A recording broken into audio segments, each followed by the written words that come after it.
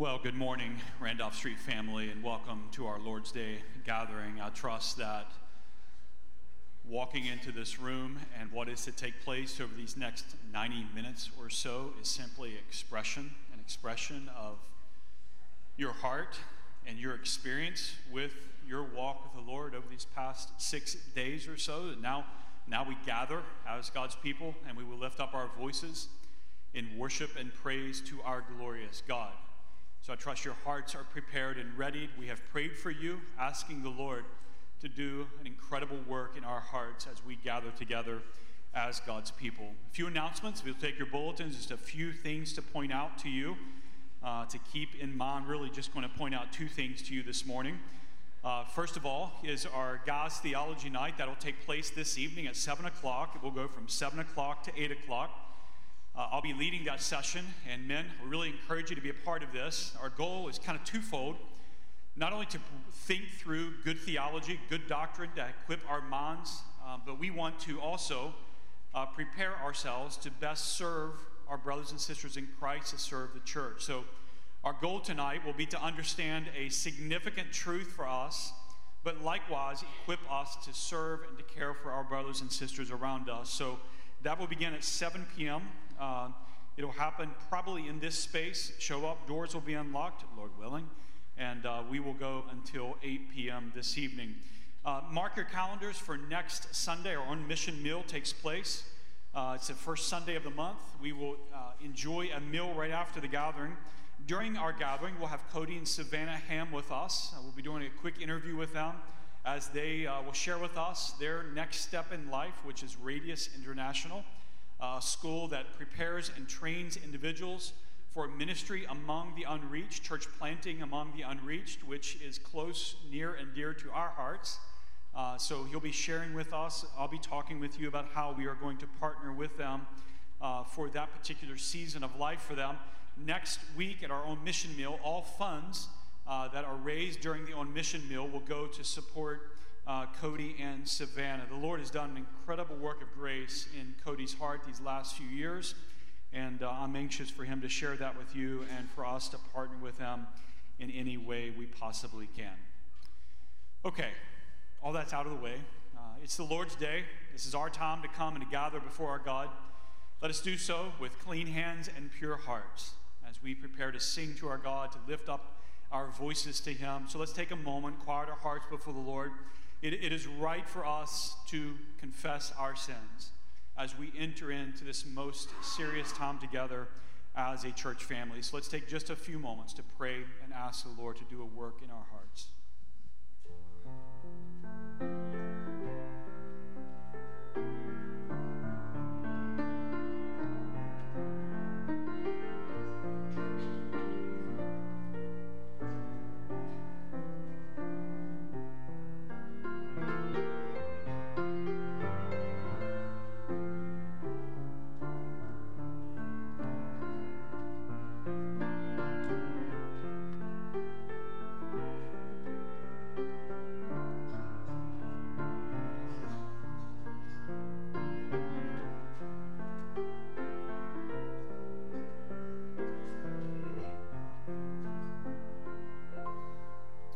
Stand with me, if you would please, and let us hear the Word of God call our hearts to worship this morning. A very familiar text, an incredible call to worship for us together. Psalm 95, verses 1 through 6.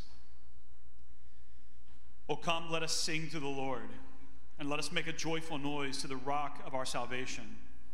Let us come into His presence with thanksgiving. Let us make a joyful noise to Him with songs of praise. For the Lord is a great God and a great King above all gods. In His hands are the depths of all the earth. The heights of the mountains are also His. The sea is His, for He made it, and His hands formed the dry land.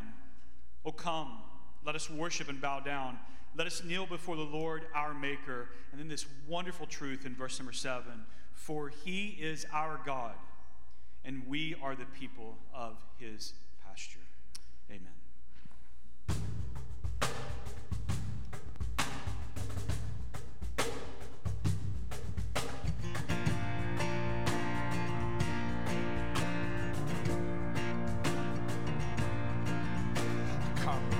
praise and glorify our God, the Father of our Lord. In Christ He has in heavenly realms His blessings on us poured. For pure and blameless in His sight, He destined us to be. And now we've been adopted through His Son eternally.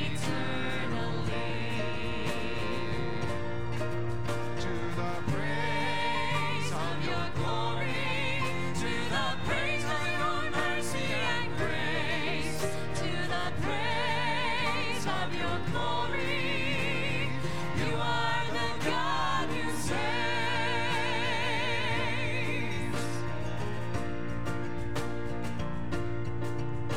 Come praise and glorify our God who gives His grace in Christ. In Him our sins are washed away, redeemed through sacrifice. In Him God has made known to us the mystery of His will, that Christ should be the head of all His purpose to fulfill. To the praise of your glory, to the praise of your mercy and grace, to the praise of your glory, you are the God who saves.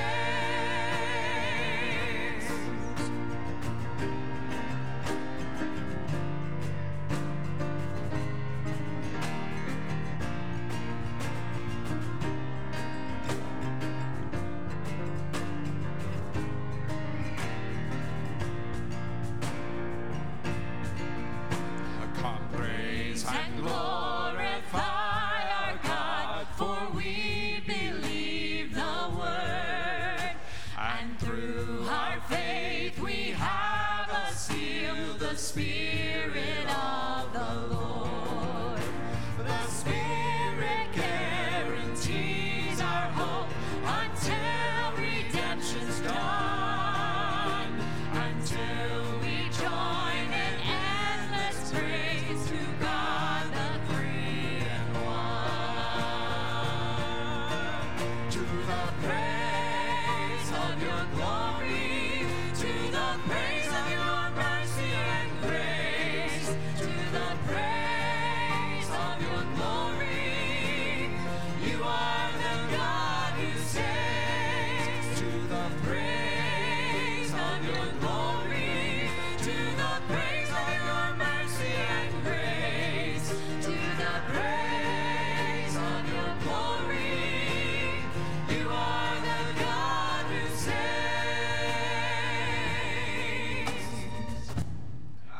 Thank you. May be seated.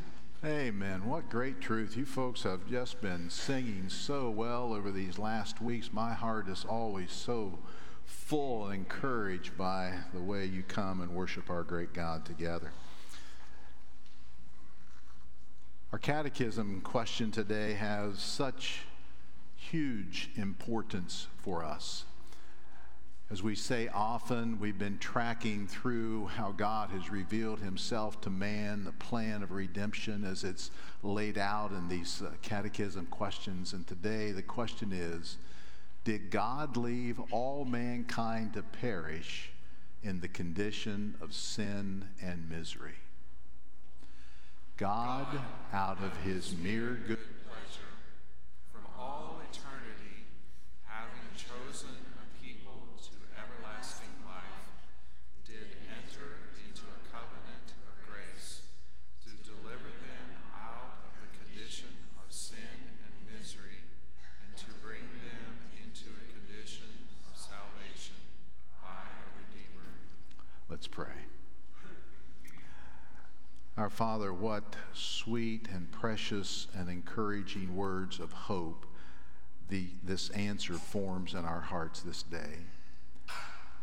Father, we are so grateful that when Adam and Eve sinned in the garden, that you made a way possible to restore them to fellowship, You made a way possible for us to be restored in fellowship.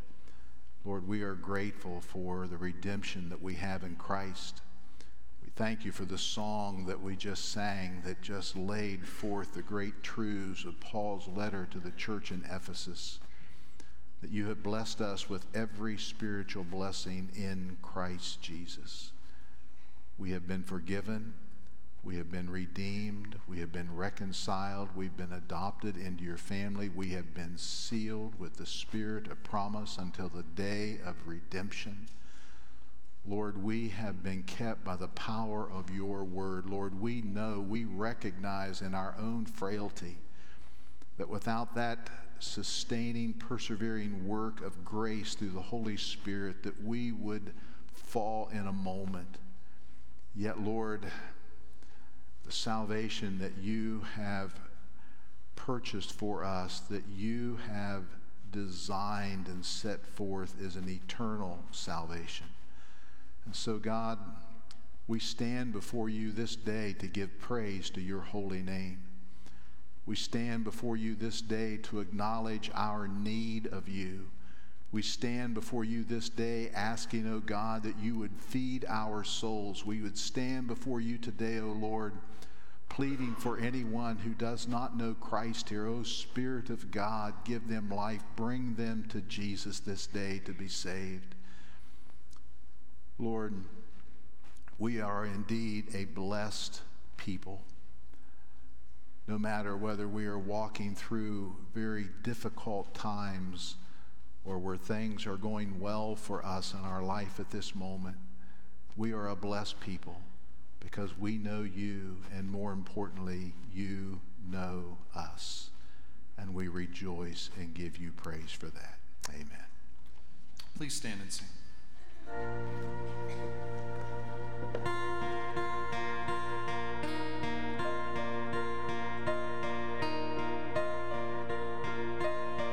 How firm a foundation, ye saints of the Lord, is laid for your faith in his excellent word. What more can ye say than to you he has said? To you who for refuge to Jesus have fled. Fear not, he is with us, so be not dismayed, for he is our God, our sustainer and strength. He'll be our defender and cause us to stand, upheld by his merciful almighty hand. How firm our foundation, how sure our salvation, and we will not be shaken. Jesus, firm foundation.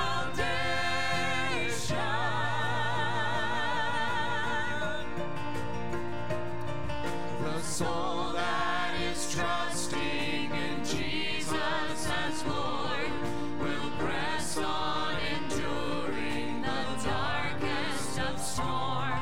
And though even hell should endeavor to shake, he'll never, no, never, no, never forsake. He'll never, no, never, no, never forsake. How firm our foundation,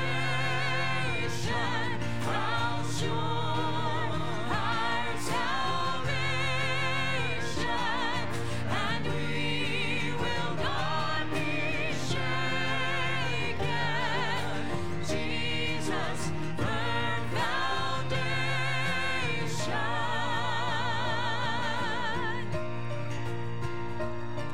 Our sins he has cast to the heart of the sea. His mercy is full and his pardon is free. Our hope is secure in the cross.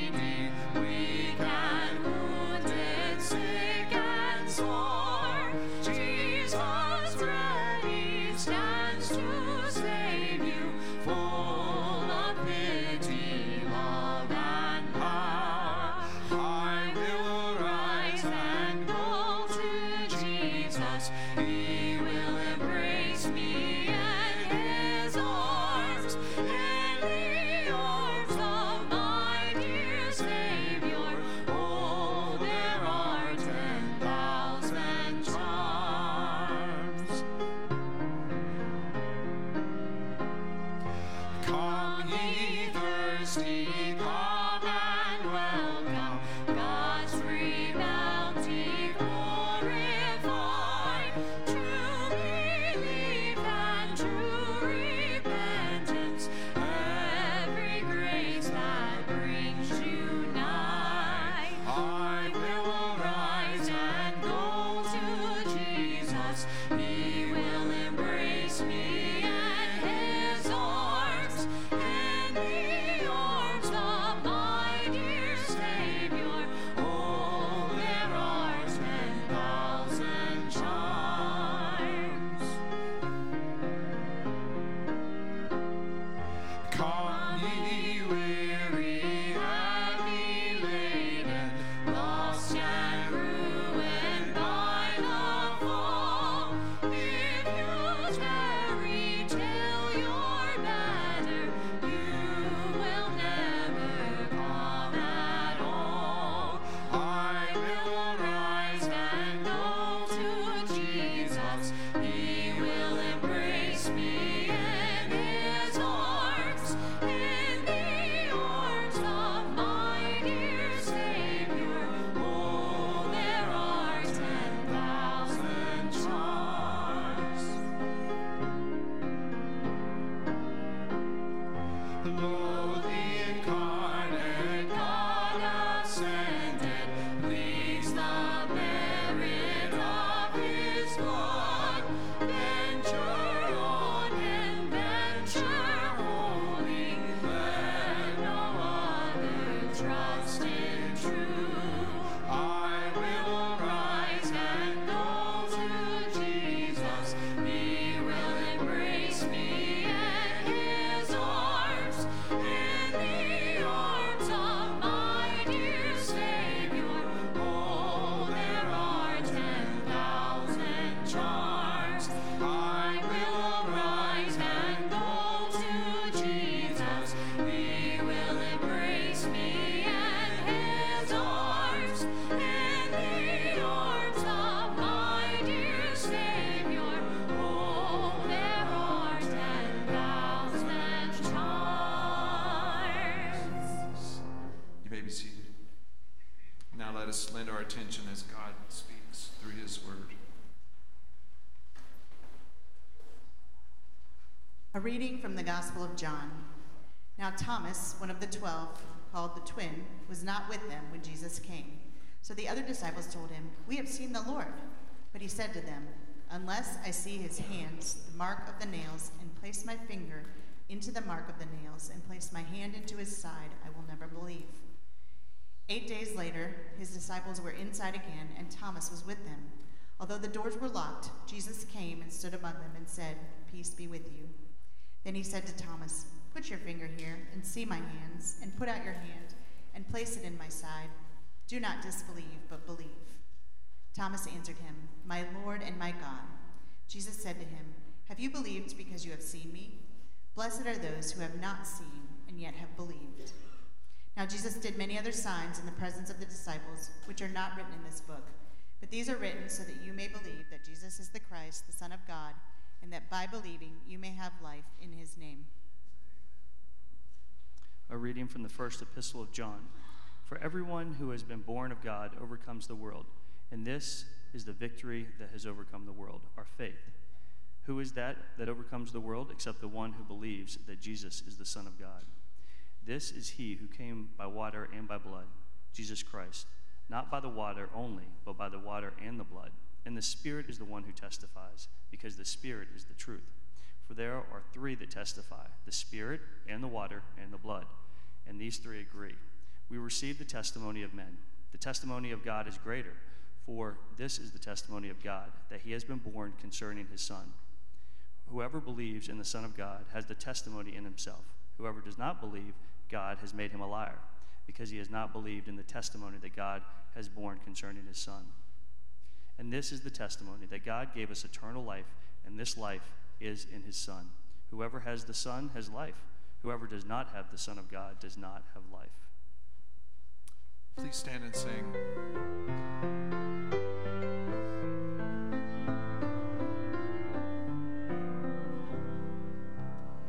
What Whatever my God ordains is right, his holy will abideth. I will be still whatever he does, and follow where he guideth. He is my God, though dark my road, he holds me that I shall not fall, and so to him I leave it all, and so to him I leave it all. Whatever my God ordains is right, he never will deceive me. He leads me by the proper path. I know he will not leave me. I take content what he has sent. His hand can turn my griefs away, and patiently I wait his day, and patiently I wait his day. Whatever my God ordains is right, though now this cup is drinking may bitter seem to my faint heart, I take it all unshrinking. My God is true, each morn anew, sweet comfort yet shall fill my heart, and pain and sorrow shall depart, and pain and sorrow shall depart. Whatever my God ordains is right, here shall my stand be taken. Though sorrow, need, or death be mine, yet I am not forsaken. My Father's care is round me there. He holds me that I shall not fall, and so to him I leave it all, and so to him I leave it all. Thank you. You may be seated.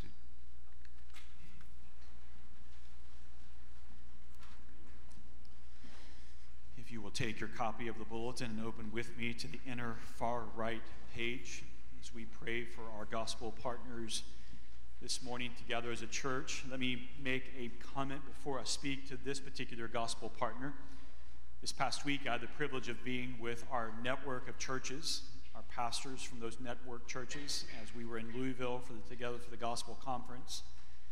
Thanks to your giving, we were able to put up a exhibitor's booth for the 321 Network and Hope for Appalachia. Had so many good conversations, but the fruit of our time away was not in talking with people about the 321 Network or Hope for Appalachia. The fruit of our time away was the relationships built among our 321 Network pastors. They were so deeply encouraged. I say that to you because hopefully you're faithfully praying for them. And again, through your giving, we're able to do things like that to encourage good men who are pastoring in difficult places. So thank you, and continue to pray for them. Today, our gospel partner highlight is a new global missions partner for us in 2022. This particular individual is located in North Africa, Bible translation among unreached people groups, which is an incredibly difficult task, requires long-term vision, much patience, yet it is an essential work of the gospel in getting the scriptures into readable translations among these unreached people groups. This particular partner of ours has been with us in our gathering a couple of years ago, pre-COVID, if I remember correctly. He is in 2 nations in Northern Africa doing a great work. We partner with him financially partner with him beginning in 2022, and we're excited about a long-term partnership with him. So let's take a few moments and ask for the Lord's blessings upon him this morning. Well, Father, here and abroad, we are grateful that you have allowed Randolph Street to be a part of the work of the gospel, multiplication, spread of the message of Christ,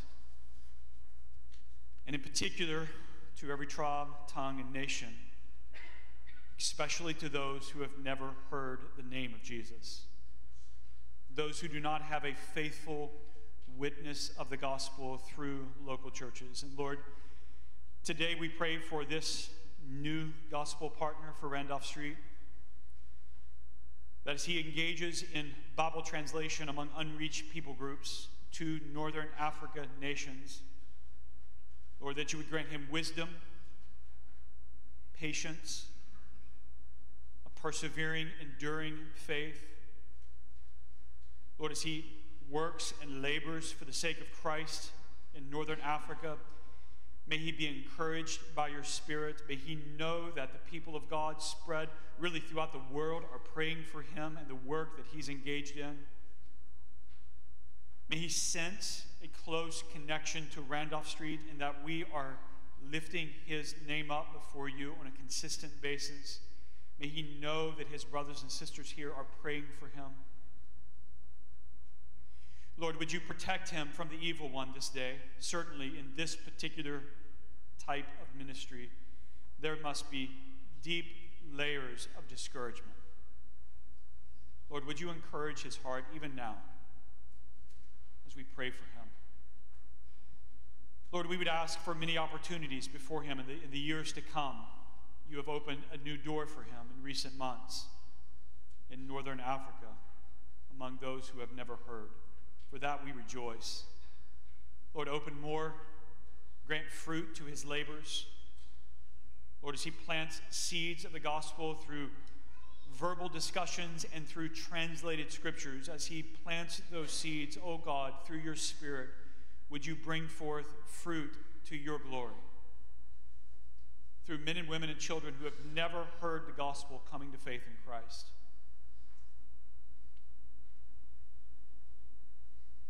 Lord, again, we pray for our brother, that you would protect him against not only the evil one, but the wicked, who would rise up against gospel work in these nations. Lord, give him favor in the eyes of governing authorities, over tribes and clansmen, those who lead those regions. Give him favor in their eyes that he might do the work of our Savior there.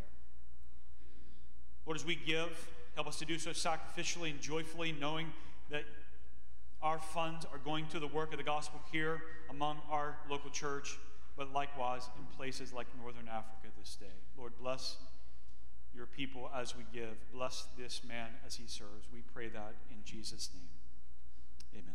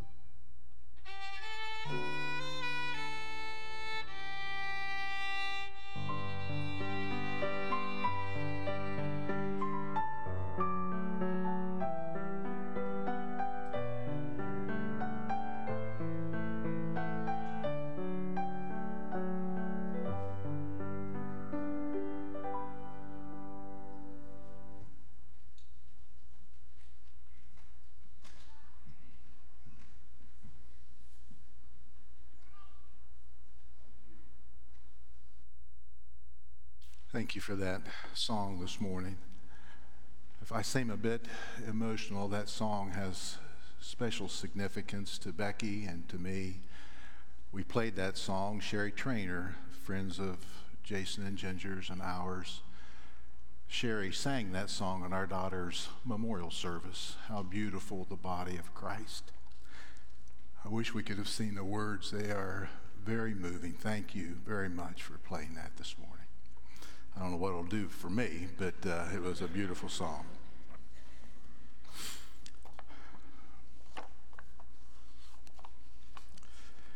I'm going to ask you to turn to Acts chapter 10 this morning as we start back into our study in this glorious history of the Church of Jesus Christ.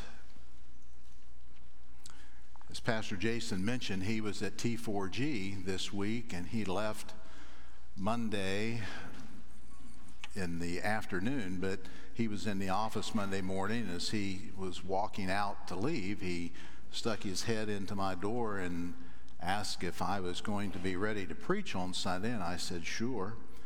And he said, you know, this is a very important section in the book of Acts, so don't mess it up. Get it right. And so I thought, okay, that sounds good. As I began to study, I found that others firmly agree with this. Bach, in his commentary, says this about this particular section. This section is one of the most important units in Acts.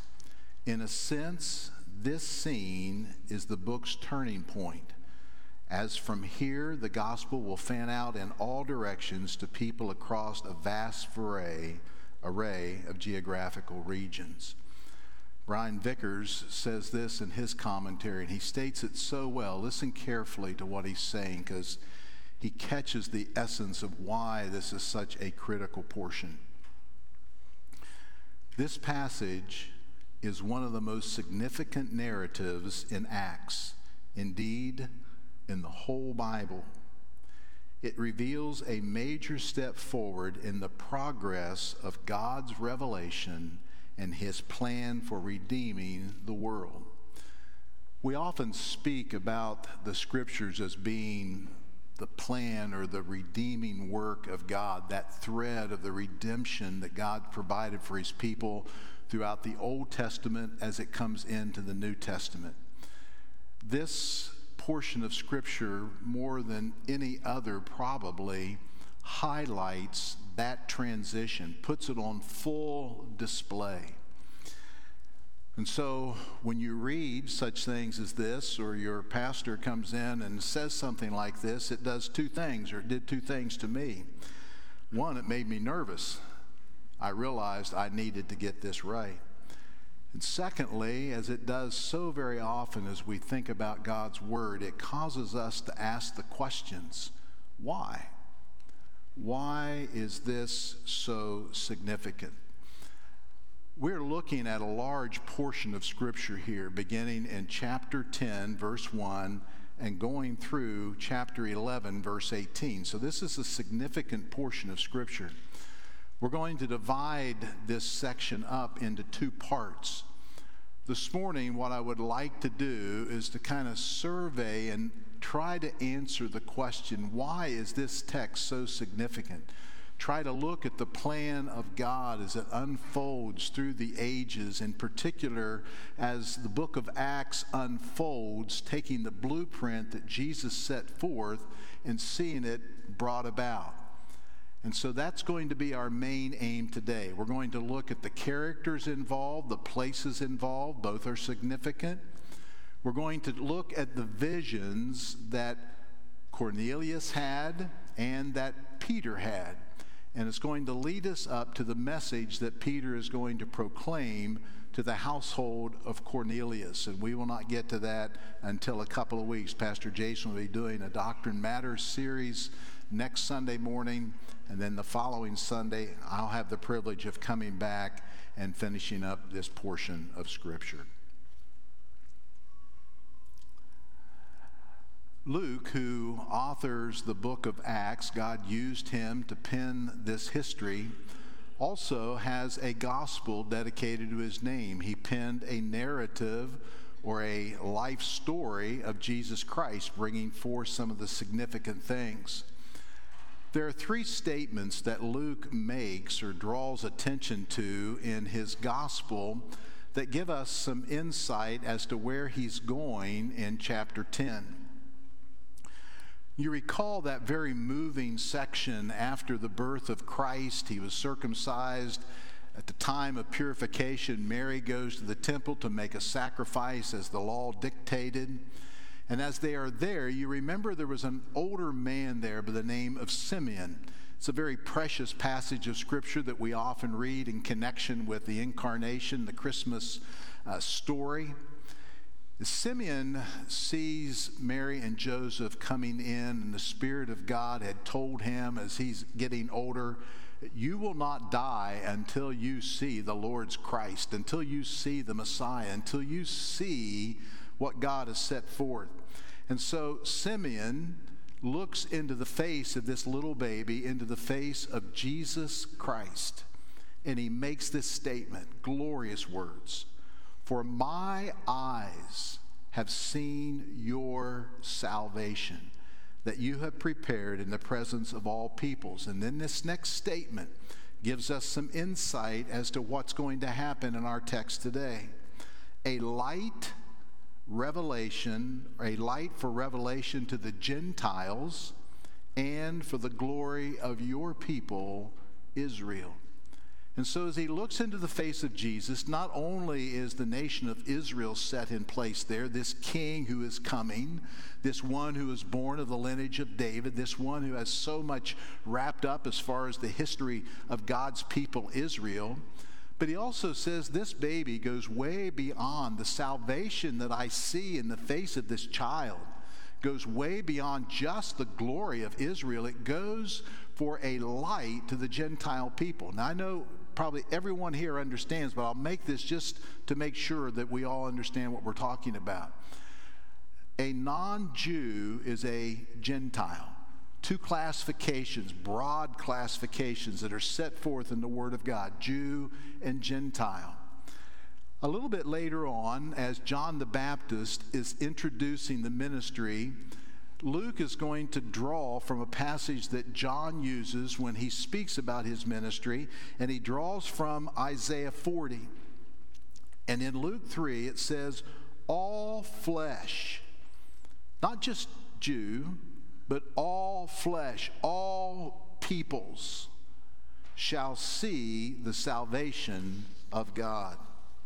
At the conclusion of his narrative, Luke draws from an account of Jesus Christ in Luke 24. We're going to see this in a little bit different setting in just a moment.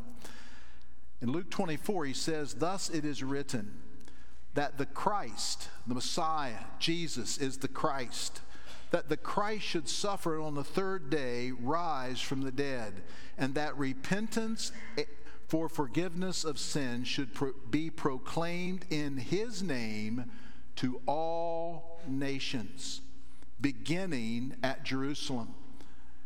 And so the plan is set forth here that the gospel is going to go far beyond the nation of Israel. Jesus came for the lost sheep of the house of Israel, but much more than that, it is going to be proclaimed to all nations, and it's going to begin at Jerusalem. You are witnesses, he says, of these things, and behold, I am sending the promise of my Father upon you. But Jesus said, you stay here in the city of Jerusalem until you are clothed with power from on high. When you read the Old Testament scriptures, the 39 books, that large section of literature dedicated to the opening aspects of creation and then the calling of Jacob, renamed Israel, the formation of the nation of Israel, so much of the Old Testament has to do with Israel. Very seldom do we see anything happening among the Gentile people of great significance other than they're the enemies of God. One of the great examples from this of God's reaching out to the Gentile people comes through Jonah, who was swallowed up by the whale. You remember why he was swallowed up. God said, I want you to go to Nineveh, the Gentile people, those people who are heathens. Those people have nothing to do with God. I want you to go and preach repentance to them. Present God to them. Jonah said, I don't want to go to them. I would rather do anything. I will run away from you. I do not want to go. And you know the story of Jonah. And God does send a great salvation there in Nineveh. But those shining into the Gentile people, to us, most of us here today, if not all of us, I know Karen has a Jewish background, but most of us here today are Gentile. We're from the nations, not the nation of Israel. It has significance. Probably the most, in my mind anyway, the most powerful and clear statement regarding the nations and what Jesus has clearly in mind and has from the beginning, even before creation, comes from his lips in John 10. Listen to what he says. Jesus said, I am the good shepherd. I know my own, and my own know me. Just as the Father knows me, and I know the Father, and I lay down my life for the sheep. Now listen to this next statement. I have, he said, Jesus has. I have other sheep that are not of this fold, not of this nation, not of this people Israel. I have other sheep that are not of this fold. I must bring them also, and they will listen to my voice. And then this astounding statement that I'm sure the disciples, as they heard it, had no real inkling to what Jesus was saying. This is something that's going to be revealed. It's something that's a great mystery that was so difficult for people to lay their hands onto. And yet the passage we're looking at today is the one that fully exposes what God is going to do. He said, so there will be one flock. This other fold, these other sheep, these other nations are not going to be separate. It's not two categories. It's one people, one flock, and one shepherd. It sets forth the eternal plan of redemption, that it goes far beyond Israel, but will embrace all nations, every tongue, tribe, and people. Christ, who is building his church. Don't ever forget that. It is so difficult for us to even fathom what we're talking about here today, because the whole context of our life is a Gentile church. That's where we've gone to church with. That's who we know. Those are our friends. We're taking the message to the nations. And that's just so commonplace to us that it's almost impossible for us to fathom a time when the Gentile people were by and large excluded from the work of God and what he is doing. It was to the nation of Israel. But now God is going to change. And Jesus, who is the builder of the church, make no mistake about this. We are not a favored people because we are a wonderful people. We tend to think in America, isn't God fortunate that he got America on his side? And somehow we get all this mixed up in our mind. We are recipients of the grace of God and the gospel of Jesus Christ because God sovereignly ordained it. It is what he had in his heart and mind, intentionally bringing the gospel to all people. Now listen to how this is going to unfold. Jesus is telling his disciples. Now these are the very last words that Jesus Christ speaks on this earth. He has been crucified, buried, and risen. There's 40 days of post-resurrection ministry. Now Jesus is back in Jerusalem. He's on the Mount of Olives, and he's addressing his disciples. When he finishes this statement that I'm going to read in a moment, he is taken to heaven. He is taken to his Father. He ascends to the right hand of the Father in glory and is there until this day. These are the last words. He is going to tell us.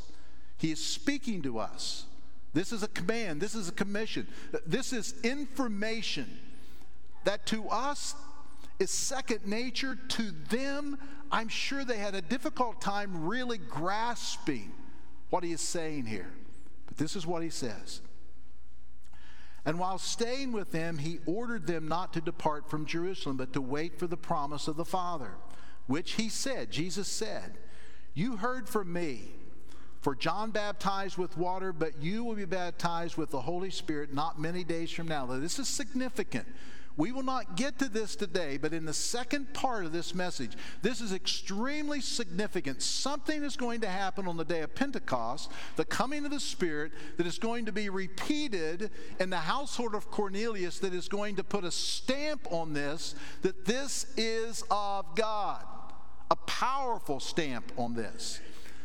So when they had come together, they asked him, "Lord," they're always wondering this. They've just got Israel on the mind. I mean, you can imagine this. I can fully understand what they're saying.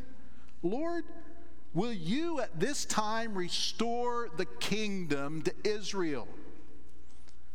Jesus said, "It is not for you to know the times or the seasons the Father has fixed by his own authority. But," don't worry about that. Worry about the kingdom being restored to Israel. "But," now you listen, he says, "you will receive power when the Holy Spirit has come upon you. And what you are going to do is be my witnesses." You're going to bear witness to what I am, who I am, and what I have done. You're going to bear witness to the message of the gospel. And this is the geographic progression.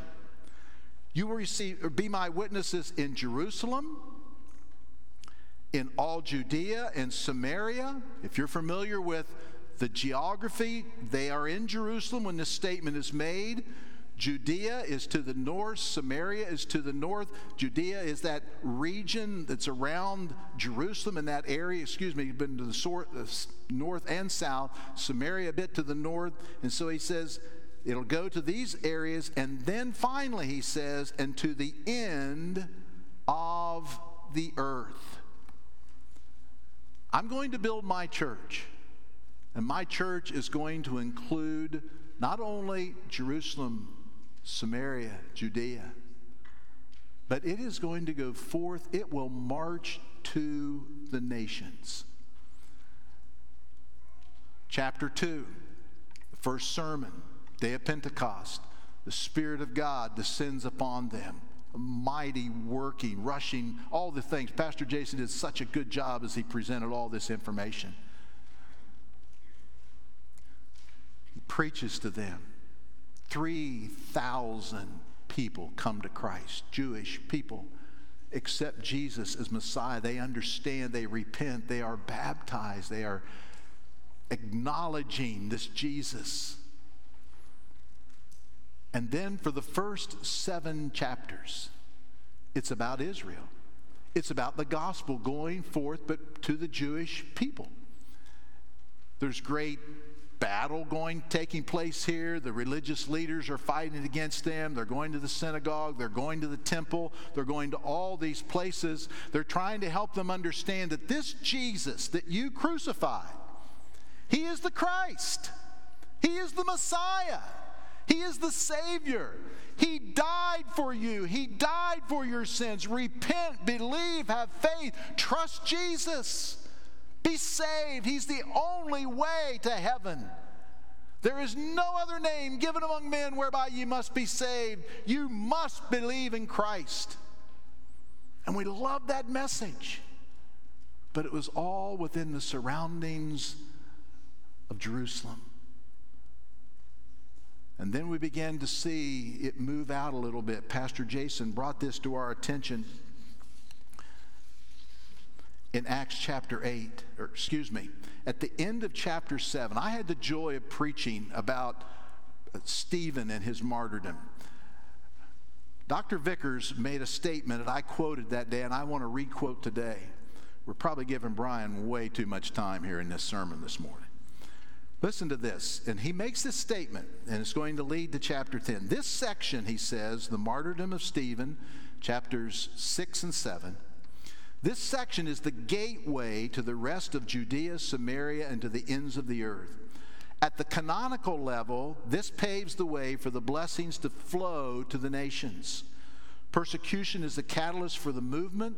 At the textual level, Luke introduces a person, Saul of Tarsus, the most unlikely man for the task of bringing the gospel to the nations, to two significant events.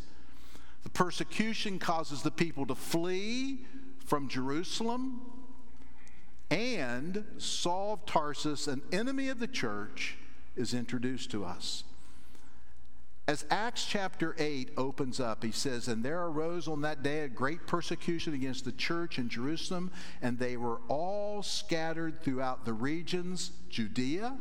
You remember the blueprint? Jerusalem, Judea.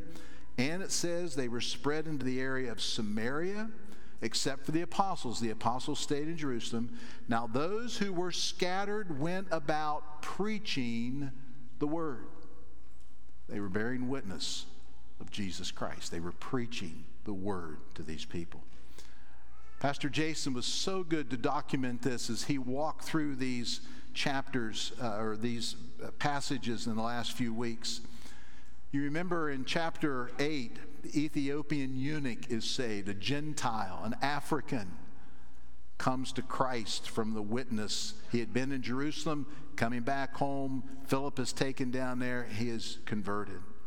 In Acts chapter 9, another very significant event that he is leading the way, he's kind of putting all this picture together. Paul is saved and commissioned. Now, don't forget his commission. Let me just read it to you. It's in verse 15. This is why God says, he's talking to Ananias here about Paul, and he says this to him.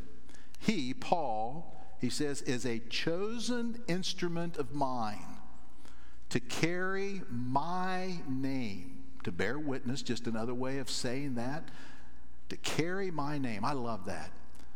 You know, that's what we are. Don't ever lose sight of these little statements. Sometimes we make witnessing, sometimes we make the Christian life so difficult when the Christian life is about Jesus. It is just carrying the name of Jesus and bearing witness of this Jesus Christ, the one we love and sing about. We carry his name. But he says, I've saved Paul and commissioned him that he would carry my name before the Gentiles and kings and the children of Israel. And so everything is set in place.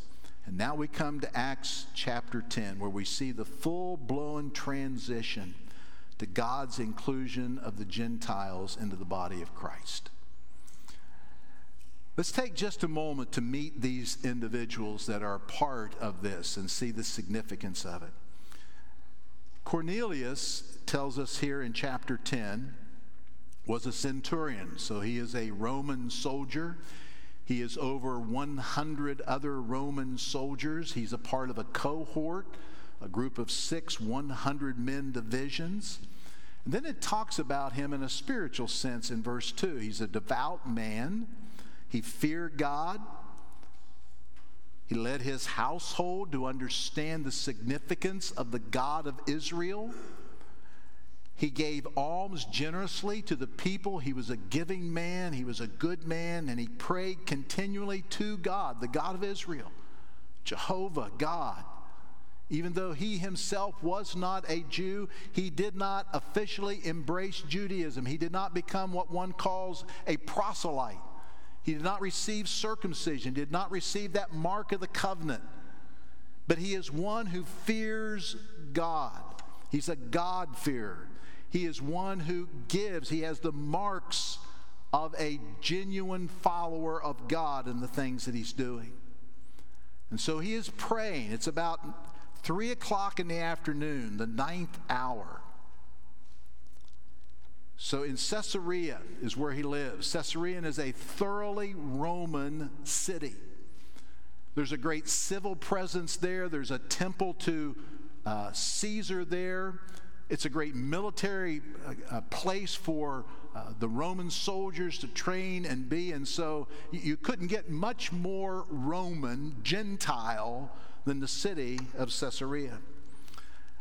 The other people that are involved in this scenario, in this scene here, Peter plays a very significant role in the gospel going to the Jewish people. Peter, as we know, was a follower of Jesus, a disciple of Jesus. Peter had seen the many things. He was a part of the inner circle of Jesus. He saw the Spirit fall on that day of Pentecost. He was the one that preached on that particular day. Peter is thoroughly Jewish. He embraced all the various aspects, the rituals, the guidelines, the laws, the decrees, so many things. He embraced them fully. He is a believer. He's an ardent follower of Jesus. But he is Jewish. Thoroughly Jewish in what he does and how he's living life. Not all of the complexities of what Jesus did and fulfilled have all come together. They've not all come together in Peter's mind yet. They've not all taken shape and formation that we see happen later on in the New Testament. And so Peter is another individual. And he is where Jason left us in chapter 9. He is in Joppa, staying there for a time. You remember he was called back. Tabitha, who is called Dorcas, died, and he brings her back to life. A very dramatic scene there. And so he remains at Joppa for several days, and he stays with a tanner whose name was Simon. All right. Those are the characters. That's where they're located. Now let's take a few moments and look at two visions. As we march into this, I want to make a statement that it's an obvious statement, but it's something that we can miss at times. God's sovereign, providential fingerprints are all over these visions. That should make perfect sense to us. If God is building the church, God has laid out the blueprint for the church. It would make sense that Jesus Christ, the builder of the church, the one who gave the blueprint, is the one who is bringing all things to pass. God is sovereignly moving. He sovereignly moves and works in our lives in the very same way. Sometimes it's just not real evident. Here it becomes extremely evident. Although Peter struggles with understanding, we, the readers looking onto it from God's perspective, see clearly God is orchestrating every element of this, every detailed element. But he does that in our life in all ways, even though that's difficult to really grasp at times. And so his fingerprints are all over this. These visions are setting the course of the spread of the gospel for the next 2,000 years. Can you imagine where we would be today if there was not this scene in the book of Acts? We sit here today and enjoy the preaching of God's word, salvation coming to us, the preaching of the word, and it has its roots in these two visions. The vision to Cornelius. Let's look at verse 3. About the 9th hour, he saw clearly. That's interesting here. He says this. He sees clearly. Now, Peter's perplexed, but Cornelius sees clearly in a vision an angel of God come in and say to him, Cornelius. Now, what would that do to you if you had a vision and you weren't used to having visions, and this vision said to you, this angel of God, he spoke your name? Would that freak you out a little bit? It would me. And so it says, he stared at him in terror. Cornelius stares at this angel of God in terror and says, "What is it, Lord?" He recognizes it's something to do with God. He's praying, he's worshiping, he understands the greatness of God. And he said to him, this angel of God says back to Cornelius, "Your prayers and your alms have ascended as a memorial before God." I like that language. We think about our prayers ascending, our works ascending to God. The language here is interesting. It goes back to Leviticus. We always wonder what significance does Leviticus have? And it goes back to Leviticus 2, and it talks about an offering that the priest would receive, and he would take a portion of it as a memorial or a commemoration of his love for God and would give that to the Lord. And as that was given to the Lord, it was a sweet-smelling aroma to God. And so it just simply talks about that what Cornelius is doing here in praying and giving alms is pleasing. God is aware of it. It's ascending to God like a memorial offering. And God is pleased with what he sees. And so he's responding to him. God is aware of what you are doing. And now send men to Joppa. That's the vision. The vision is very simple. All you have to do is send men to Joppa. And when they get to Joppa, I want you to go to a certain house, a house of Simon the tanner. He lives down by the sea, so it's very detailed. And when you get there to that house, I want you to ask for a disciple, a man called Simon, Peter. He is lodging there at Simon's the tanner's house. And Cornelius simply responds in faith in verse 8. And having related everything to these men, and he sends a soldier with them, he sends them to Joppa. Now look how God is orchestrating this. Now Peter knows nothing of this vision to Cornelius. He doesn't even know Cornelius. He didn't know anything about him. He's just putting in time. And so it's around noon. He's up on the housetop praying. What normally happens to our stomachs around noon? We get hungry. And so he starts getting hungry. It tells us there. Peter went up on the housetop the 6th hour at noon to pray. He became hungry, wanted something to eat. But while they were preparing it, the people that were preparing his meal, he fell into a trance. Now, his vision is very different. He's going to have the substance of what's going to be talked about. Here's this vision. Heaven opens, and something like a great sheet, not real sure what it was, but that's how he describes it. It's descending. It's being let down by its 4 corners upon the earth. In this sheet, he sees all kinds of animals and reptiles and birds of the air. And there came a voice to him, just like came to Cornelius. There came a voice to him. Now this is what the voice says to Peter. "Rise, Peter, kill and eat." Now, to us, that wouldn't be a big deal. But to a Jewish person, to see every manner of reptile, every manner of animal on this sheet, and then be commanded to kill and eat, would go against everything we'd been taught. God had taught us there are certain foods you do not eat because they are what? They are unclean. You cannot eat them. So many regulations in the Old Testament were clean and unclean.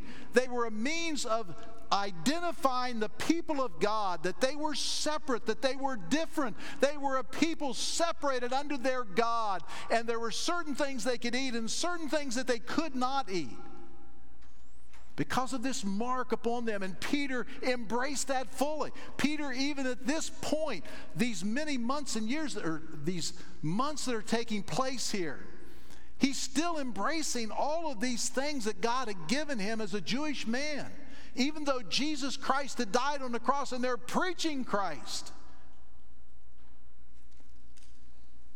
Peter says to this vision, now this is Peter. I mean, he's going to stand up for what he thinks. "By no means, Lord." How many times that he had spoken back to Jesus when he was on this earth? No, you're not going to do that. No, I'm not going to do this. By no means, Lord, for I have never eaten anything that is common or unclean. And I'm sure that is a very true statement from Peter. He maintained a very kosher diet. Only the things that God allowed would he eat. He wasn't a perfect man by any stretch, but he had followed these Jewish regulations. I will not do this. And the voice came to him again the second time. Now, this is a critical statement here. What God has made clean, do not call common. Now, if you're Peter, how are you applying that statement? You're applying it to the food. This happened 3 times. 3 times God confronts Peter to do this, and Peter he cannot get it in his mind. Look at verse 17. The vision is complete now.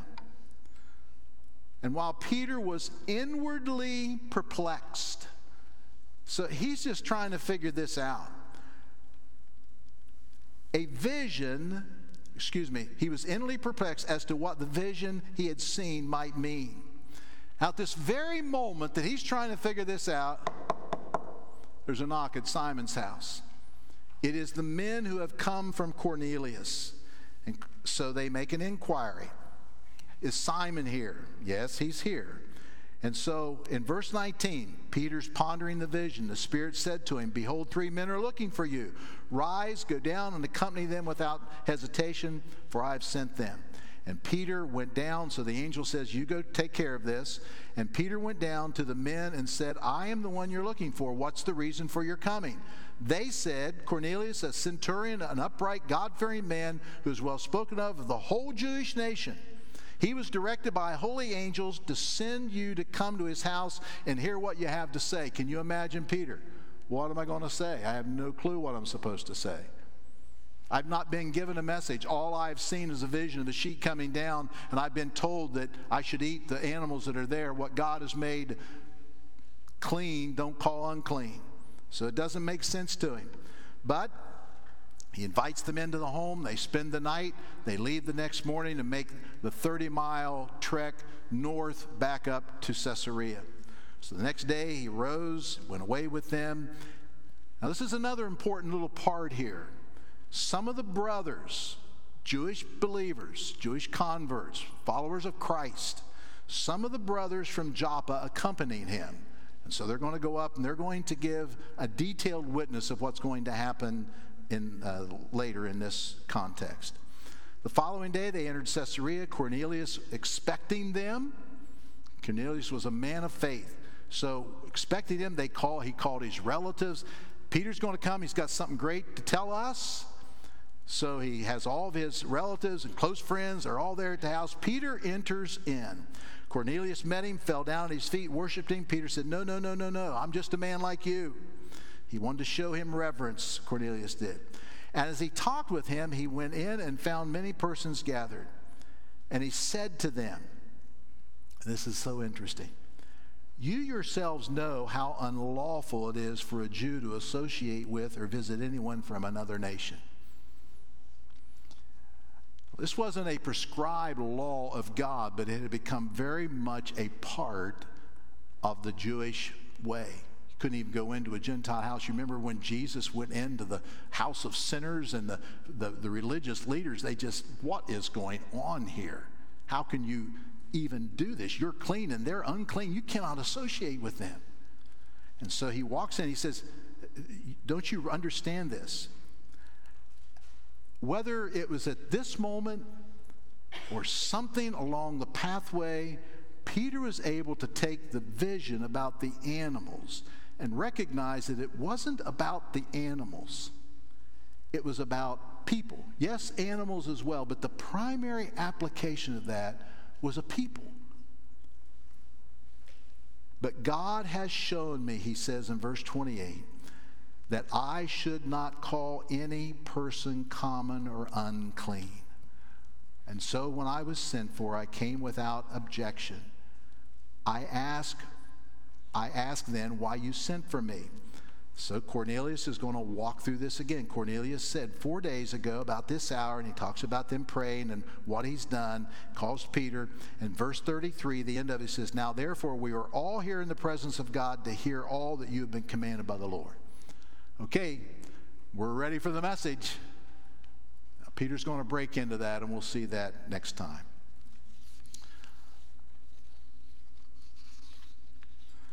Let me read a portion to you. I've taken up my time and a little bit more of my time this morning. Let me read a portion that I think will be helpful for us to set in our hearts kind of a look back, not significantly just at this episode, this event, but in whole, how this whole thing was in Peter's mind and what it became.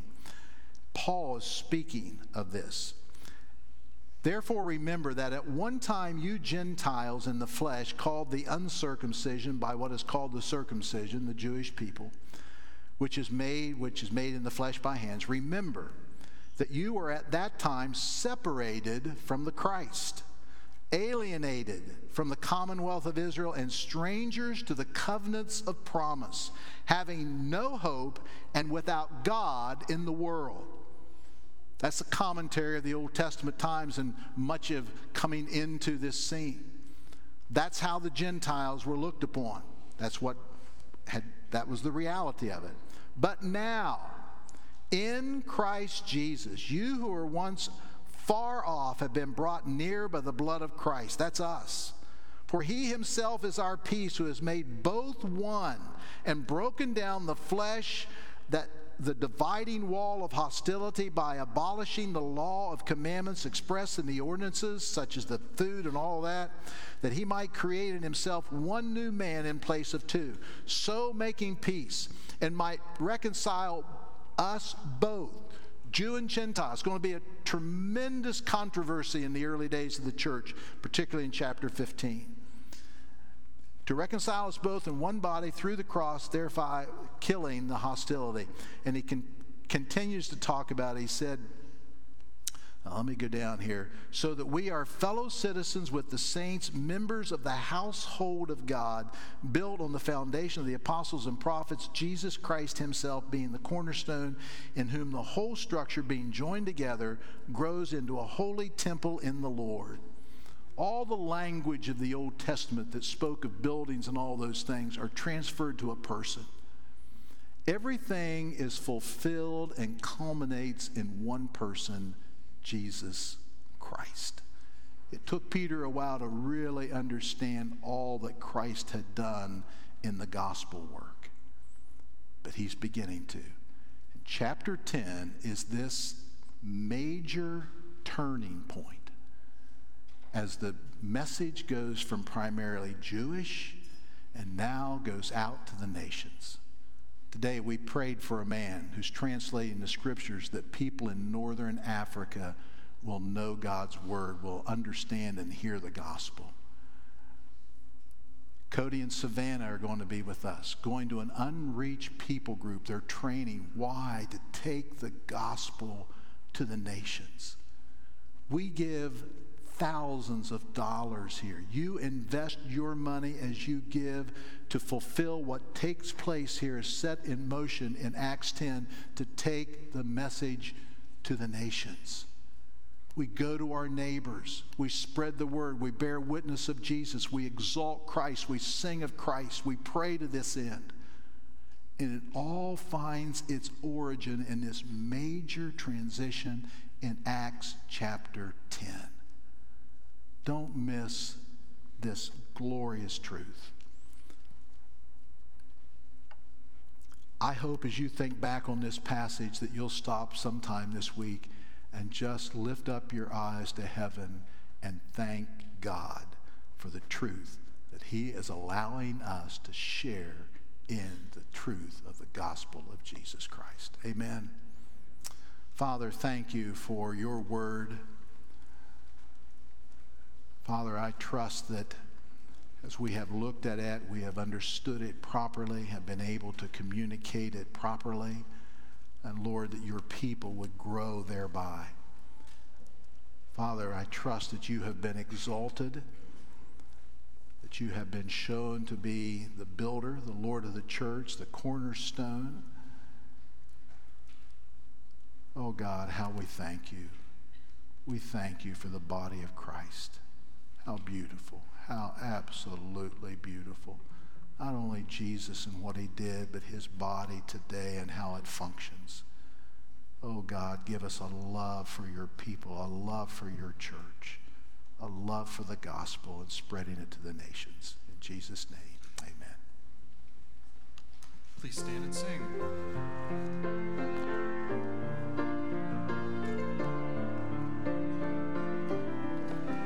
Come behold the wondrous mystery in the dawning of the King. Be the theme of heaven's praises, robed in frail humanity. In our longing, in our darkness, now the light of life has come. Look to Christ who condescended, took on flesh to ransom us.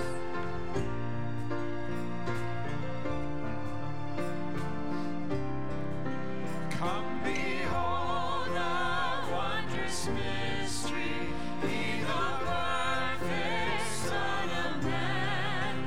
In his living, in his suffering, never trace nor stain of sin.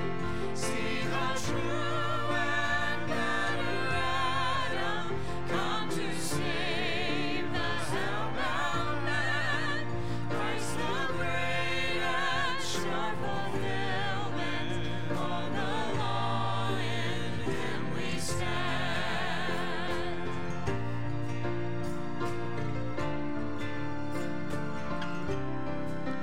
Come behold a wondrous mystery, Christ the Lord upon the tree.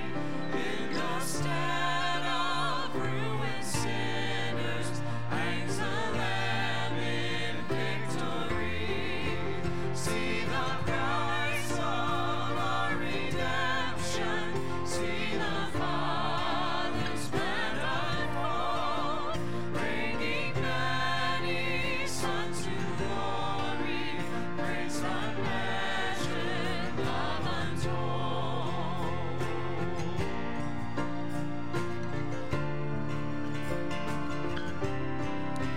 Come behold the wondrous mystery, slain by death, the God of life.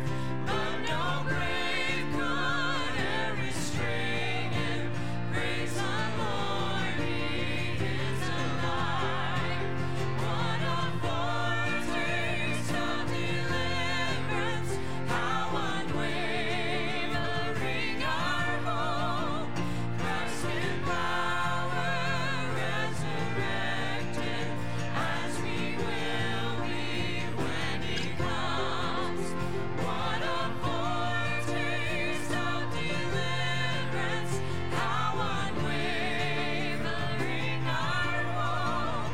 Christ in power, resurrected, as we will be when he comes.